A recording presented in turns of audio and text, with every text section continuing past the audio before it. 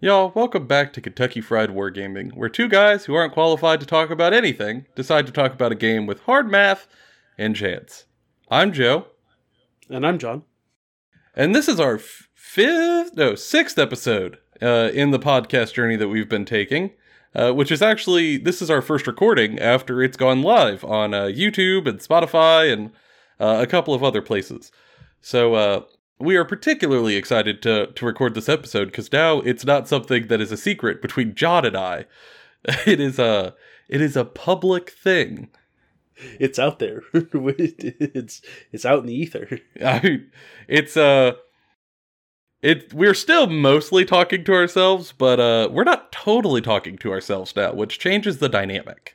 At least we know someone's listening now. We didn't just send out like a golden disc into space and haven't heard anything back yet. Like it's out there. Well, I mean, there are like 2 people listening, but I hope y'all out there are having a good time listening to it.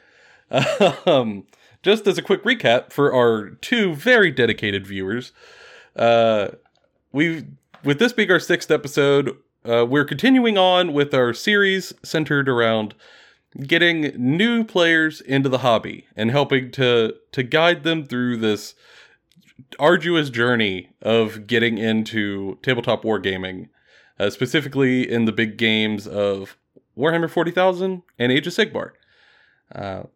We started very generally with talking about those 2 settings and kind of the pros and cons of both of them if you were on the fence on which you wanted to play, or if you wanted to play both of them at the same time, like we do, because we like to throw money away. We then moved on to our 2nd episode, where John and I started to unpack the game in terms of the rules, at least vaguely so, about the different types of armies that exist and what that means for you, and give some recommendations on what type of armies different types of people might like. And then we zoomed in a little more, and we took those army types and we broke down specific examples of each. And starting with Age of Sigmar in episode 3, and then moved on to episode 4 where we broke down 40k armies by each of those categories. Moved on into 5 with the assumption that people have been, they've picked an army of some sort and talking about how to get into the lore of these like 3 million books. And now, John, we've arrived at what, at least for me when I started hobbying, was the most difficult hurdle to jump.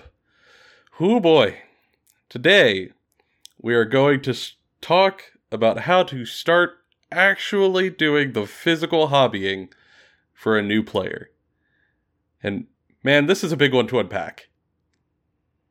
Yeah, it's going to be a big deal. It's something that it's part of the hobby, is continually learning how to do hobby better. It doesn't just end with, I know how to do the thing now, never have to learn any new skill. Like, I've been doing this for over 10 years, and I'm still learning new things and what to do and still improving. And it's very rewarding. It's probably the most rewarding part of the hobby for a lot of folks. Yeah, and I mean, it's such an interesting part of the hobby that for some people, this is all they do. Like, they stop here. They don't move on to playing the tabletop games themselves. They just want to read the books and get the models and paint them and build them and convert them and put their dude up on a shelf and be like, I made that guy. That's my guy. He's my dude. Yeah, like, and hey, dude. That's totally cool. But I could at least speak for myself. This was the daunting part. So we wanted to make this episode in case you were like me, and now you have picked your force, and you've listened to some lore videos about them. Maybe you've got some audiobooks on deck bought, and you're ready to listen to them as you actually pull these little miniatures that you've purchased out of the box, and then realize, oh God, I have to do something with these.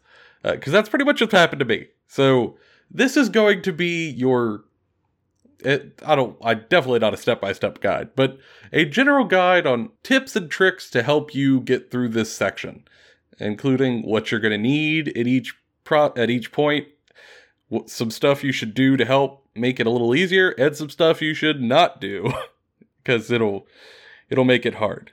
Yeah, it can it's a very daunting thing. There's not a lot of resources about truly, like, not step by step, but truly baseline beginner stuff. There's lots of like videos and stuff about how to do things, but it's not really laid out of, okay, what's the bare minimum of what you need that's not going to cost an arm and a leg? What's the, like, steps that you should really worry about? Like, you're going to see pictures and videos of these immaculately painted models with wonderful looking bases and whole armies playing against each other, and you're going to go, I can't do that. Eventually you will. You're not going to start off doing that. And here's our little step of like how to get started down that path. Yeah, and I think it's, we've all heard that old adage that you have to walk before you run. And there's like a lot of videos on YouTube on how to not just sprint, but how to get in an Aston Martin and fly down the road at over 150 miles an hour. But not a whole lot on how to actually start moving. So I guess from here, we'll start with sequentially what's the first thing you're going to have to do when you've bought your models, you pulled them out of the box, and you're looking to actually go about getting them all on the table. And that's building them.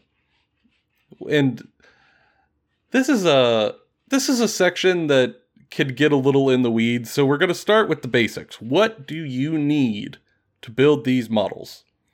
And I'm going to be honest, you don't need a whole lot.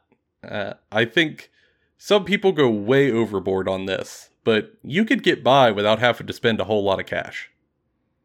Yeah, you can get in pretty cheap, like less than $15 for everything you'll need. And that's including like some extra bits that aren't like super required.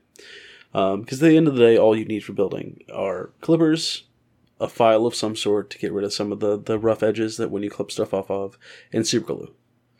Yeah, that's it. That's all. And you don't even need necessarily super expensive versions of those things. So for example, you might have gone to, Games Workshop or your friendly local hobby store to buy your models. And at the store, you're probably going to see Citadel branded clippers, which are like these really nice and fancy looking Games Workshop clippers that I think are over $20 here in the States. And let me just go and tell you, you don't have to spend that much on your clippers. You can walk out to your hardware store, and for us, the cheapest one around is Harbor Freight. It's kind of notorious here in the States for just how cheap it is. And you could walk in there and walk out with what's called flush cut clippers for less than $5. And they will work just as well as the Citadel ones, I promise you. They will clip your plastic off the sprues just as easily. And you'll probably want to save that money and spend it elsewhere. Like on more models. Mm-hmm. Or a second army, or a third army. Oh god, John, you're skipping ahead. Too many episodes. We've got like 5 episodes between here and there. Spoiler alert. But yeah, you don't have to spend a whole bunch on that. And then, same thing for super glue. What you want is super glue. You don't want like expanding Gorilla Glue like I bought when I first started. You want some super glue. For my personal preference, I don't use the Citadel version. I use Loctite Ultra Gel Control, which you could find at like any hardware store or department store. Or like Walmart. Yep, you can find it at Walmart, Target, Lowe's, Home Depot, pretty much anywhere. And again, it's not too expensive. I get mine for under $5 a bottle, and I generally just walk out with like 6 bottles of it at a time, and that way I have a stockpile of it at home. And then, like John mentioned, you're going to want some files. Now, John, why do you want files?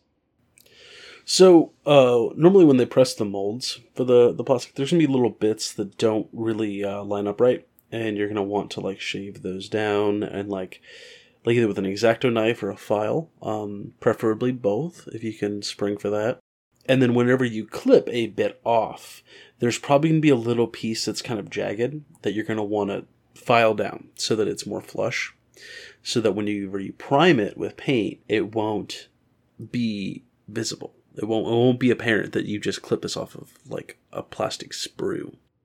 Yeah. And that really helps keep it quality without spending a ton of time or a bunch of extra money. Like it's a lot easier to handle. And just like before, I got myself a little file kit that has a files shaped in a couple of different ways. Some that are like flat, some that are rounded and at different diameters. And I got that for about $10. And I've been using it for a couple of years. Never going to need to replace it. Didn't take a whole lot of money to jump into this. So, at least it's not cost prohibitive to start putting everything together. It's something you really just kind of jump in and do. Once you have those things on hand and sitting in front of you, you're ready to open up a model kit and just follow the instructions and just start clipping them out piece by piece, how the instruction booklet tells you, and putting them together with your glue. You don't have to use a ton of that glue, so it's going to last you a little bit, and kind of build it all up together. And I think most people can pretty quickly put together their first model kit. You know, it's one of those things that's a little odd at first, but trust in the instructions most of the time, and you'll eventually get to have a model fully built. However, Games Workshop often will not use every single little bit that is on the sprue. There's going to be a lot of points in your model building process with the instructions where you're going to get to make some decisions on what little gewgaw or doodads you want to put on your model or that you don't want to put on your model. These could be little decorations. They could be symbols for your faction that these guys sport around. They could be banners. Or a lot of kits have different weapon options that you can choose from. And, you know, you put on the ones that you want, and the others are just left sitting on the sprue. These are what we call bits. And what I did when I first started was throw them all in the garbage. Which... Bad call. Yeah. Yeah, John's chuckle will tell you that's sacrilege. And one of the most basic reasons for that is that eventually you will probably buy more kits of similar dudes that you may want to use some of those bits on. Yeah. Another reason to keep them is to trade with other people that play. Maybe you're looking for some bits that someone else has that you have stuff they need and you can trade. Or what I have found the most useful part of saving all my bits is kit bashing. It's more of an advanced thing, but as you kind of get used to building stuff, sometimes you're going to want to branch out and build past the instructions, get creative with it, make some weird stuff with it.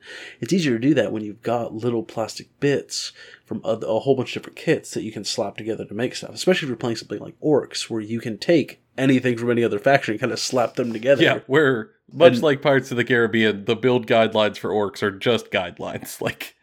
Yep, like I made a orc Big Mech once where I took a Tau Crisis battlesuit and I put a bunch of orky bits on it and an orc head, like he had taken over the suit, like ripped the helmet off and sat inside of it, and then I just slapped a bunch of like Necron, Tau, Space Marine, and orc guns all over it, so that it's just got full of DACA. And then I took some of those what are the exhaust pipes from a rhino and just slap them on the back because of course an orc would. If it doesn't have an exhaust, it can't go, John. That's science, obviously. And then I painted it red so it could be super fast. Like, it was great. Yeah, and that's a lot. Like, that's something you could do if you have all your bits ready to go. Whereas if you throw them in the garbage, like I did for quite a while, you are literally throwing away money that you could keep. So everybody kind of does this a little differently. What I like to do with my bits now is when I get done building whatever I want to build, I've got it all put together and everything left on the sprue. I have, it looks like a little toolbox, but really it's like a screw organizer for like screws and nuts and bolts with, it's probably got like 15 to 20 little containers inside of it, kind of like a tackle box does. And I just take that sprue and clip the bits into those little containers. You can separate them by faction or like different type of bits or however works for you. But just clip them on in there.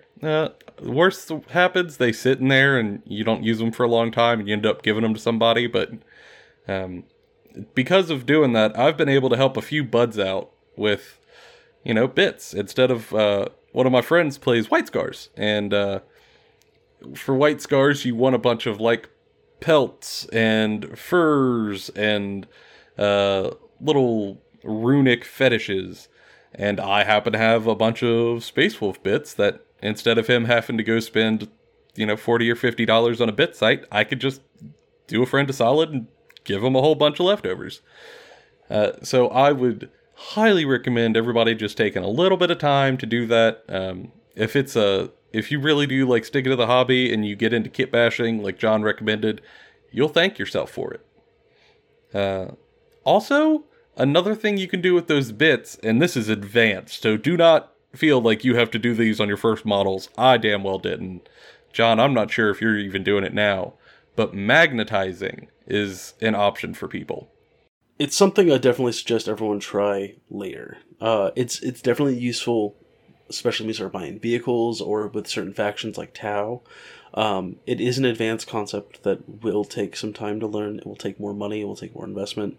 At the end of the day, it ends up being very useful and very good. And I find it almost mandatory for some factions. It's pretty great. So the basic idea of magnetizing is that for many models, like I mentioned, you're going to have different weapon options, for example, or maybe different head options or backpack options or what have you. But you might look at both options and go, man, those are cool. Like, I like both of these options. I want both of those options on this model. Well, what you can do is if you've been hobbying for a little while, you could get tiny magnets and drill a little hole into, like, let's say it's a gun. Like, you like two different gun options for a model. You can drill a little hole into the gun and put a tiny magnet in there, and then drill a tiny hole into the wrist of your model and put a little magnet in there, and then you can just hold them together and they will click together and the magnets will hold it. And then you can grab that second gun that you liked, put a little magnet in there, and now you can quick swap between those guns. This is another way to kind of get more bang for your buck when you're doing the hobby, because I have been able to save a lot of money in magnetizing. For example, John, the Beastclaw Raiders that you're buying from me, using some clever magnet usage, I managed to make every single option for that model kit out of a single model and a bunch of magnets. So instead of having to buy like 4 $70 kits, instead only one kit with just some magnets. So, and you even just had to get the Start Collecting box. Like, you took the Start Collecting box and did it with that. Yep. Yeah, it's a great way to save yourself a little money, but I would say wait on trying it until you kind of understand the building process. Otherwise, you might end up a little over your head, and you don't want that. Especially once you're just starting to get into a new hobby, you don't want to kind of rain on your own parade a little too early. All right, so at this point, you should have at least the stuff that you want to try in your first grouping built. So, what do you do from that point, John?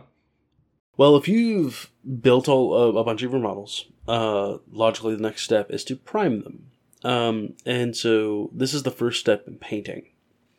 And what you do when you prime is you take a rattle can of a specific color that you want to prime. A lot of people use white or black, or the main color of their armor.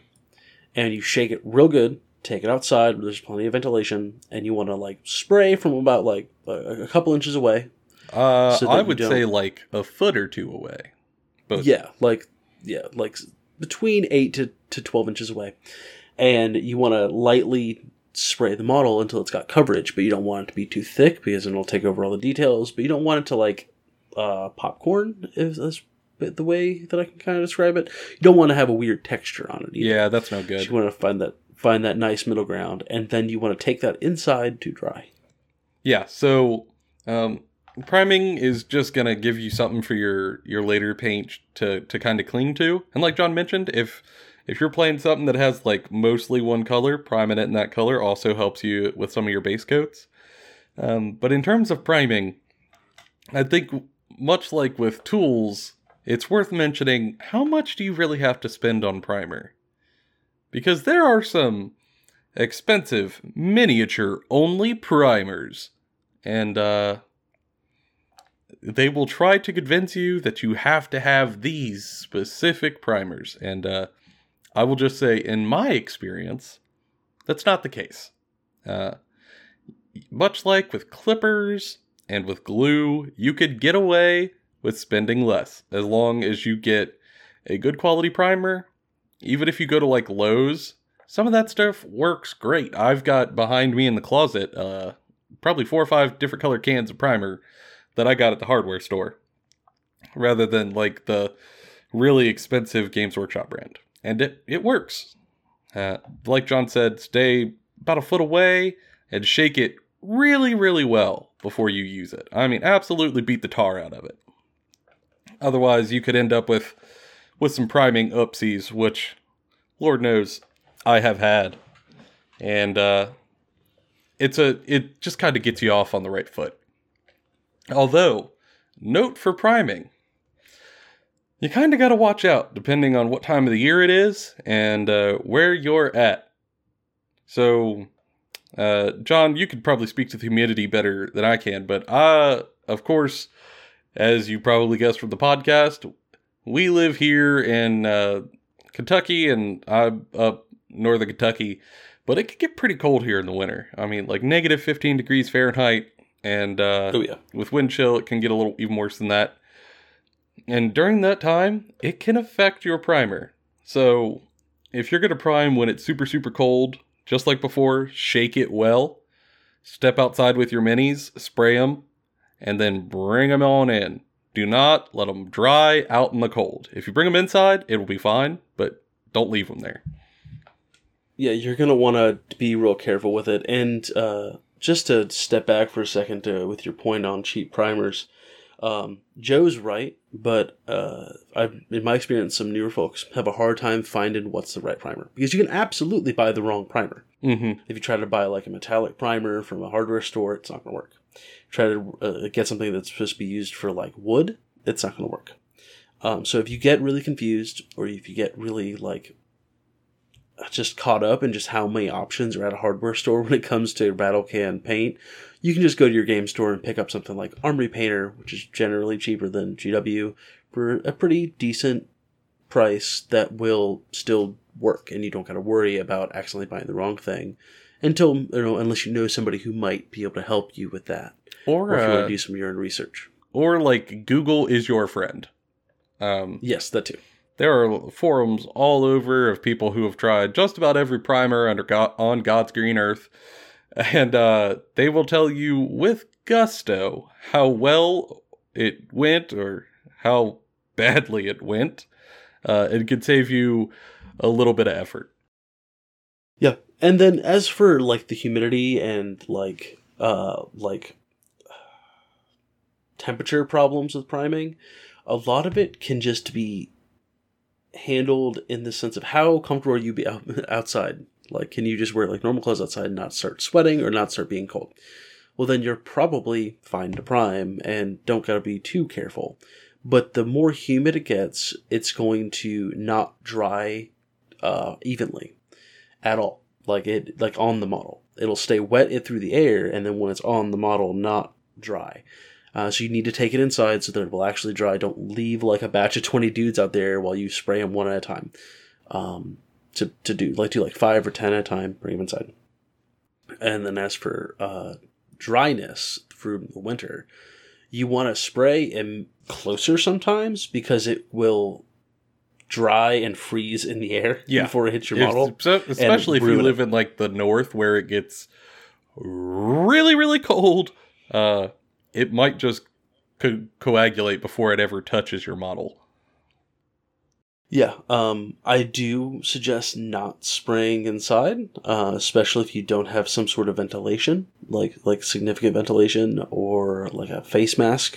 You can absolutely hurt yourself. You can give yourself fumes. You don't want to do that. You want to be very careful.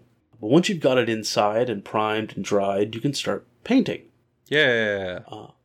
And painting is similarly to building, as simple or as complex as you want it to be. Ooh, yeah. Wide scope here. I'd say almost an even wider scope than building in some cases. Yes. I would suggest that you start with a couple of brushes. I'm sure, Joe, you've got a couple of suggestions for brushes, like the different types. Yeah. A plastic cup of water and a paper towel and like a little piece of thick cardboard paper to have some paint on as used as a palette, or a piece of like wood or plastic or something like, or like a little tile maybe, or if you spring forward a palette, like a little plastic palette from an art store. But brush choice is key here. And Joe, you go ahead and say your tip that you actually gave me not too long ago. Yeah. So when you get into brushes, kind of like with building, there's going to be a whole lot of real expensive brushes out there that are going to seem real tempting to you as a beginner. Because at least when I hopped in, I thought that like expensive brushes means make, do more, better paint, right? And let me go ahead and tell you, not the case. Not the case. If anything, those like real expensive brushes that are made out of like real sable fur in these like small artisanal batches, they're also really, really fragile. And as a new person, you're gonna wreck them. So yeah, you'll destroy your first brushes like within like a month. Oh god, yeah, it's a disaster zone. So I would actually caution you away from that. I would recommend buying some cheaper brushes that you won't feel bad if you accidentally beat the crap out of them. So for me, I just went to the local hobby store around here. It's called Michael's. I'm sure there's stuff like this all over, but they're just a general arts and crafts store. And I got myself just a small handful of brushes. So I got one of those combo packs that comes with like 6 different size brushes for like kids doing a little acrylic paint stuff, which they're going to cover a lot of your bases. They're going to be a lot of like wide, flat tipped brushes, which are great for putting on a whole lot of paint really quickly. And then it's also going to have probably a couple of like piddly, dinky circular brushes in there for tiny details, which is great. And those are enough to get you started, to be honest. It's a combo pack, and like, yeah, it's not super duper impressive. However, it will get paint on the model, and it'll kind of get your brain working on like, oh, here's what I like about this. Here's what I don't like about this. Man, I wish I had a brush that's kind of shaped like this, and that you could go to the store, and they also sell singular brushes of very specific shapes and sizes. And then you could supplement your like little beginner kit however you want with brushes that are like $2 or $3 a piece. So you're not going to break the bank. But here's my big pro tip, which I can't claim it's mine. Like there's a bunch of people who do this, but you know what? I'm a podcaster now. I get to claim things. They don't. Not allowed. There's going to be stuff at the hobby store called a dry brush. And this is a specific technique that I won't spend like too much time here. But essentially you use it to get some paint on that brush, to get most of the paint off on a paper towel, and then you kind of flick that mostly dry brush across the model, and it'll just put paint on some of the raised edges. And there are some dry brushes that are being sold at like actual miniature gaming stores that are like Citadel brand or whatever brand, that are kind of labeled as a specific miniature dry brush, so to say. I would caution you away from that, at least at first. Generally, they're a little expensive, as anything that is like branded and specific towards this hobby is. What you're going to do instead is go down to your big box store, whatever that is, whether that's like Walmart or Target or Tesco or wherever, and go to the makeup section where all the makeup is, and then head to the makeup brushes, and you're going to want to look for the cheapest contour brush that you can find. It doesn't have to be great quality, doesn't have to be expensive. You're probably going to spend like $3 on it. And it's meant to be really light and fluffy, so that it could apply the makeup over the contours of someone's face. And those traits are perfect for a dry brush. And you could just put some paint on that puppy. Same thing, wipe most of it off on a paper towel, and then hit your model with it, and blam! Paint everywhere. It was like I did witchcraft in front of John the first time I had him do it. Yeah, I was very surprised. It's also one of the reasons why I love it as a tip is that I go through dry brushes pretty quickly. Oh yeah, you'll tear them up because you're hitting raised edges. You're going real fast. You're like messing with them in the paper towel. Like you're not being delicate at all with them. It's kind of the point is to be rough with them. If you go for expensive dry brushes, you're going to burn through it really quick. You're going to need to replace it. All the bristles are going to get bent and pulled out of it and messed up, and you're going to just need a new one because you're, by nature of what you're doing, being rough with them. So getting a cheaper brush that still does the job saves you a lot of money down the road. Oh yeah. I've spent less money on dry brushes buying these cheap makeup ones than I have buying like branded GW ones. So yeah, for sure. And also, that's something you can kind of mitigate by... also, while you're out there kind of getting your stuff, this isn't something you have to have, but it's something I would recommend, because like John said, man, you are going to beat up your brushes as a new hobbyist doing this. I mean, you aren't going to know the etiquette of how far up the brush to let the paint go. You aren't going to be super fastidious about... cleaning it necessarily in between paint colors. You're probably gonna let it sit with some paint on it, and you're just gonna destroy them. However, you can save yourself a lot of money for just a tiny bit of effort by going to your hobby store, the aforementioned hobby store where you were getting your brushes and stuff, and buying a bottle of pink soap. That's literally just called pink soap. It's a brush soap that's not expensive at all, but it's made specifically to kind of condition and clean the bristles of paintbrushes that have acrylic paint in them all over. So that when you're done painting for whatever your paint, like you sat down for an evening to do your painting, and you paint for a few hours or however long you got, and at the end, just take all the brushes that were used during that paint session, take them to your sink, put a little bit of that pink soap in the palm of your hand, start swishing the brushes around in there while you're getting them wet, and you could get a lot of that paint out and stretch out the lifetime of your brushes. Now, eventually, even with you doing this, they're going to just kind of go bad on you. But hey, that's more time you got out of it, and it saves you even more money, which, at least when I first got into the hobby, was, much appreciated. Yeah, I can't really add anything else to that. I think we've covered a lot of the basics for painting. We can't really show you painting techniques on an audio podcast. We can give a couple of suggestions for people to go watch or listen to. That's about it. I'm a huge fan of Duncan Rhodes. He has a new channel that he made this year, Duncan Rhodes Painting Academy. He's a champion. He goes really in-depth, I will warn you, but I just like watching it. I enjoy watching painting videos while I'm painting. It kind of gives me inspiration. Mm-hmm. But Joe, do you have anybody that you kind of turn to when you really are trying to learn a technique, or you just really can... God, I've got so many. I've got a ton. I know, that's why I asked you.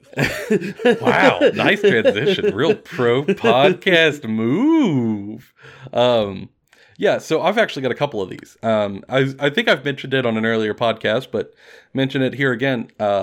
I never got into art before I did this hobby. I had the mandatory art classes in school, which I whined and complained about having to take because it wasn't my AP classes. And I did not know how to do it. Yeah, I know.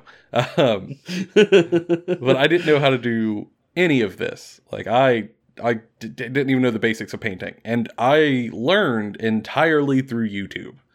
And largely because it is a booming ecosystem of really informative and knowledgeable folks who, on video, could show you different isolated techniques on how to do whatever it is you're trying to do. I mean, you could really kind of go to YouTube and type in anything and it'll pop up. So let's say you're trying to paint zombies. You can literally type in, like, painting zombie miniatures. And I'm betting stuff will pop up. Or, like, how to paint rotten flesh. It'll pop up. But in terms of sort of, like, there are different creators who I really enjoy who make quality content across the board that, like, you could not go wrong with looking for their channel. So first I would recommend is Tabletop Minions.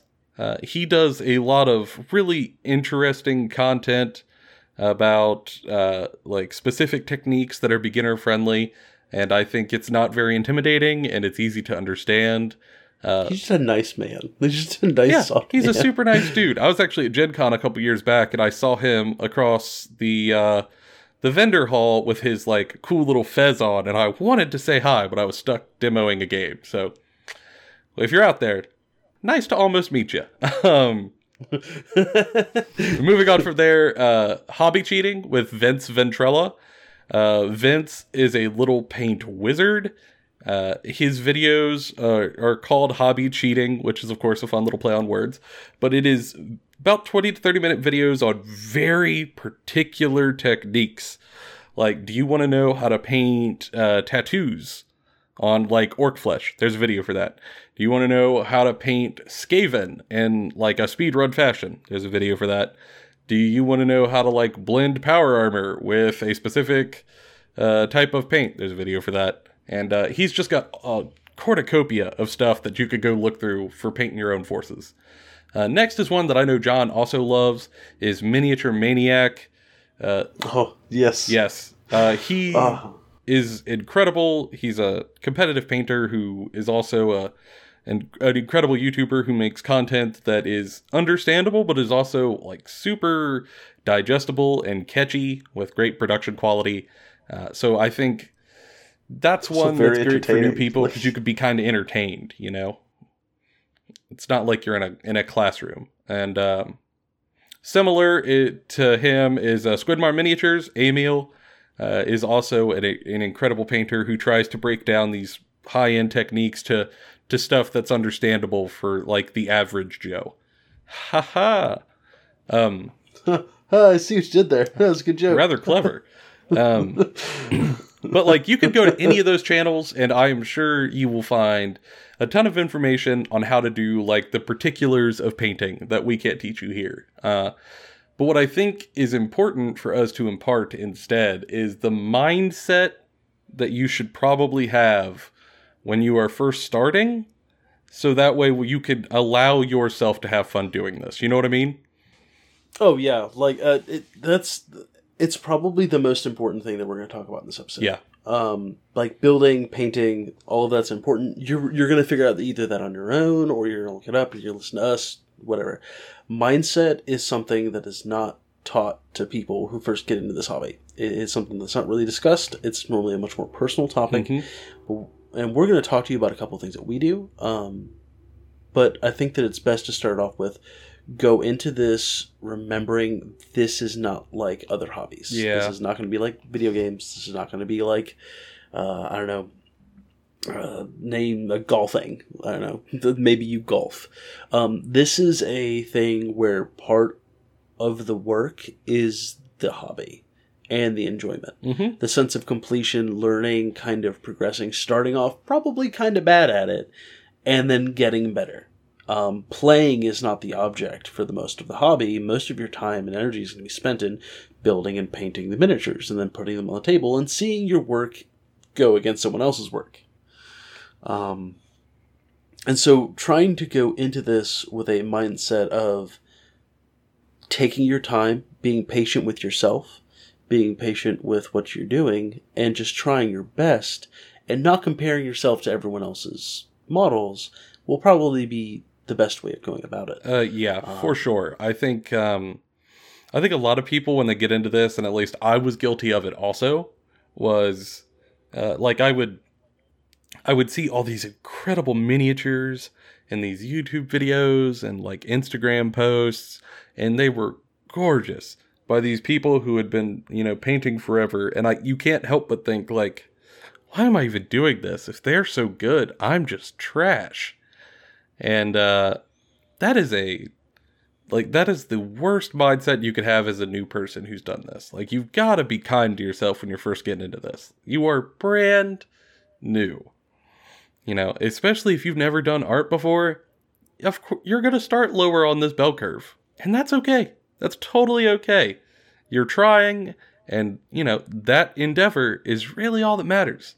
So, at least for me, what kind of helped is, in front of me here on the desk, I'm looking at it as I'm recording this, I still have the first miniature that I ever painted. Like, the first one I ever tried to go hard on. It's a little halfling D&D mini that, if I'm being honest, looks absolutely atrocious. But at the time, this was the best I could produce. And I never painted over it, and I probably never will. And I'm going to keep it just how it is forever. Because it is really, really enjoyable every time I finish a model to put it next to this little halfling. And to give myself some credit that, like, I'm not Emil from Squidmar Miniatures. I'm not Vince Ventrilla from Hobby Cheating. I'm not taking golden demons or anything like that, winning tournaments. But the stuff I'm painting now is miles, light years, I dare say, ahead of this little halfling. And I think, that's something that folks out there should do too. If your first model, if you get done painting it, look at it and go, woof, keep it that way. Don't touch it. Don't prime over it. Don't repaint it for posterity. Keep it just how it is. And every time you go to one of these videos and you learn a new technique and you implement it, compare back. And I'm willing to bet you're probably going to have gotten better than when you started. Yeah. And the big thing is, don't let perfect be the enemy of good. Oh yeah. It's okay to just have models that look good from like 5 feet away. Oh yeah. Like they don't have to hold up to scrutiny. It's perfectly fine. Most of the time you're playing the game, you're not going to be looking at it super close anyways. And another trick is to remember that the models can be stripped later if you mess up, like say 10 nudes. Oh yeah. They can be stripped and you can redo it, or even better, maybe you just kind of throw down some basic colors on it at first. You don't really touch on the details too much. You kind of leave it bare. Well, like, you can come back to it. Like, you never, like, when you put a model down, you can pick it back up and paint it again. You can go back and dry brush. You can go do some highlights. You can add different effects later.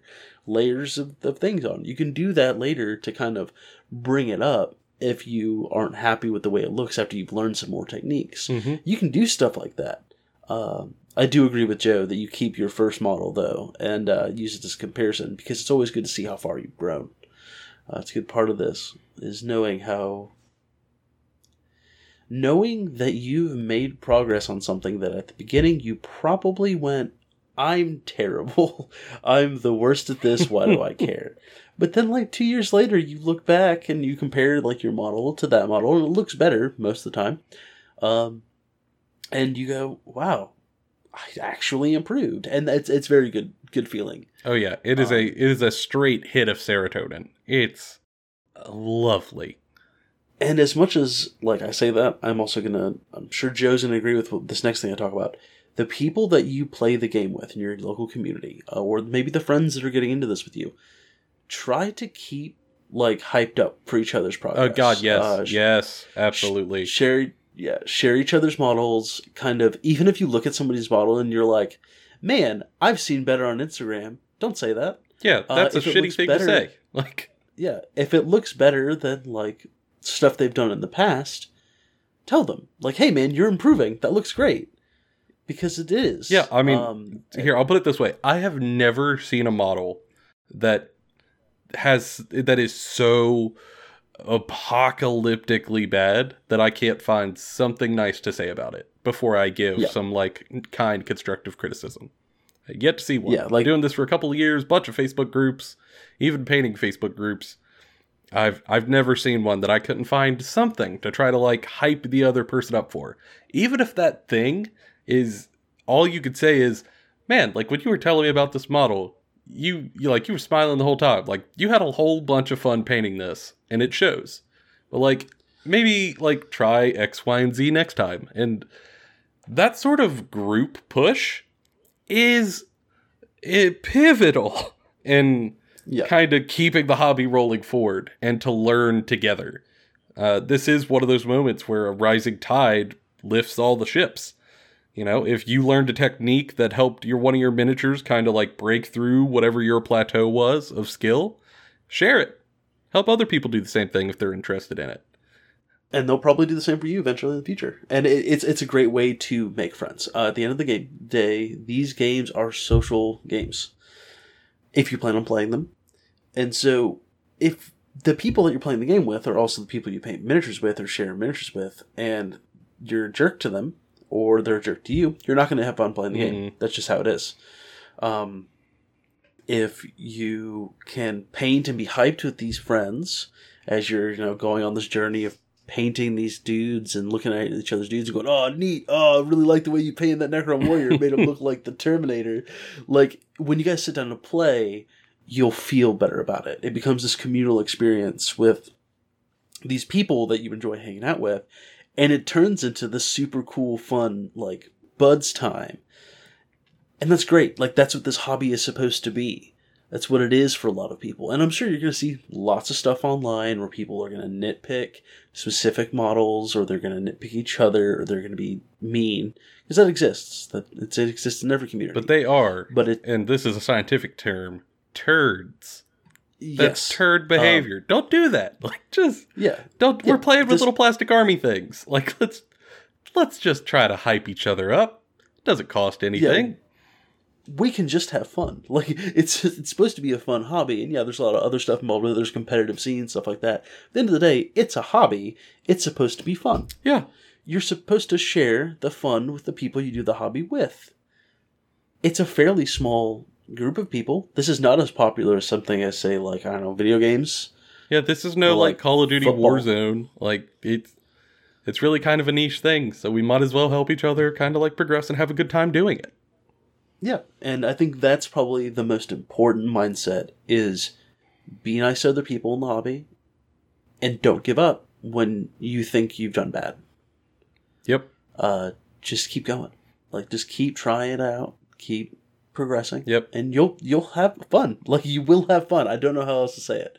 It is fun to fail in this hobby. Yeah, and and take solace, like John said, you can strip a model. So even if you do make the first apocalyptically awful model that I've ever seen, that I can't find a single nice thing to say, I can at least say, at least you can strip it.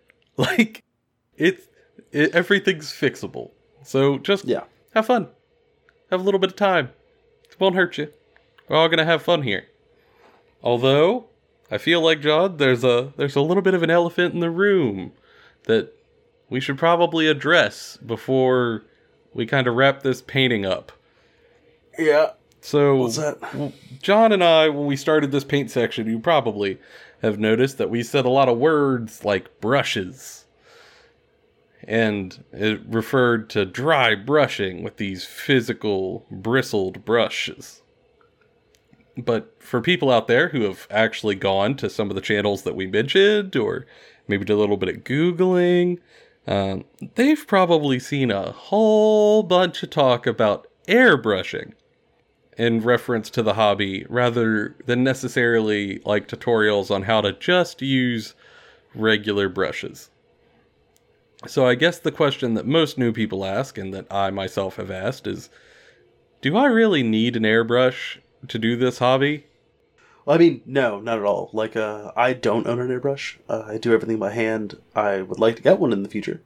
Just eventually will. And there's a lot of people online who swear by them, and they do a lot of good work. Don't get me wrong. There's very useful things to do with it. But you absolutely can do all the painting you need without an airbrush. Yep. I don't suggest them for new people. I don't. There's a lot of money involved. There's a lot of investment. There's a lot of things to know and learn. And it's a little bit more difficult than just using a brush. I genuinely think that you should start with a regular brush. If you absolutely want to start with an airbrush, I'm not going to stop you. Like, you do you.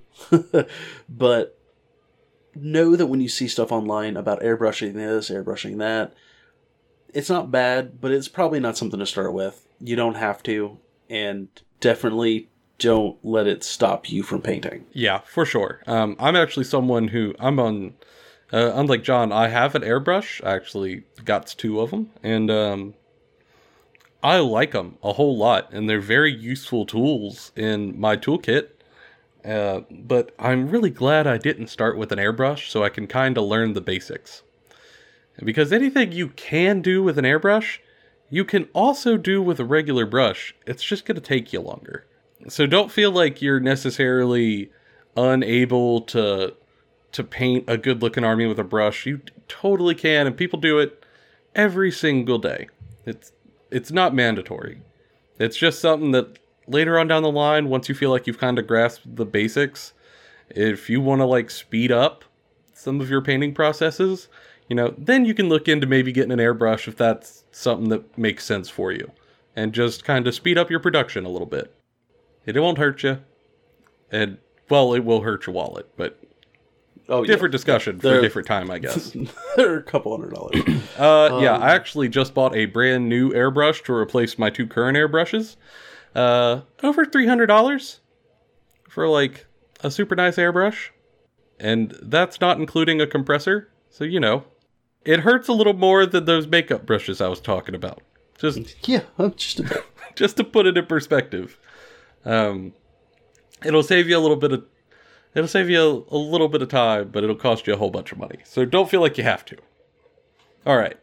So we've gone over how building models and what you're going to need. We've gone over, we've had the talk about bits and how you should save them if you can. Even touched on a little bit of advanced knowledge in building, like kit bashing and magnetizing, which also you can get more information on those channels we listed earlier or just on YouTube. We then went into painting, priming your model to protect it, and then actually putting paint down, where to learn how to put that paint down, and how you should kind of be thinking while you're putting the paint on the model. John, is there any other sort of hobby building adjacent knowledge that you think we should throw out there before we wrap this thing up? So, as a final note for me, I think that the most important tip, and I probably should have said this way earlier, is thin your paints. Oh, yeah. Thin your paints. Do not take huge globs of paint out of the pot, slap it on the model. You'll cover up all the details. Take a little bit of paint out, with a little bit of water, slap it on a palette of some sort, mix it together, lightly put it on the model. It's going to take multiple coats. That's fine. It will look better. You will thank me later. It's the fundamental basic that everybody builds from. You will get better at it. That will require less coats. And you'll figure out your method of doing it. Start there. That's the best place.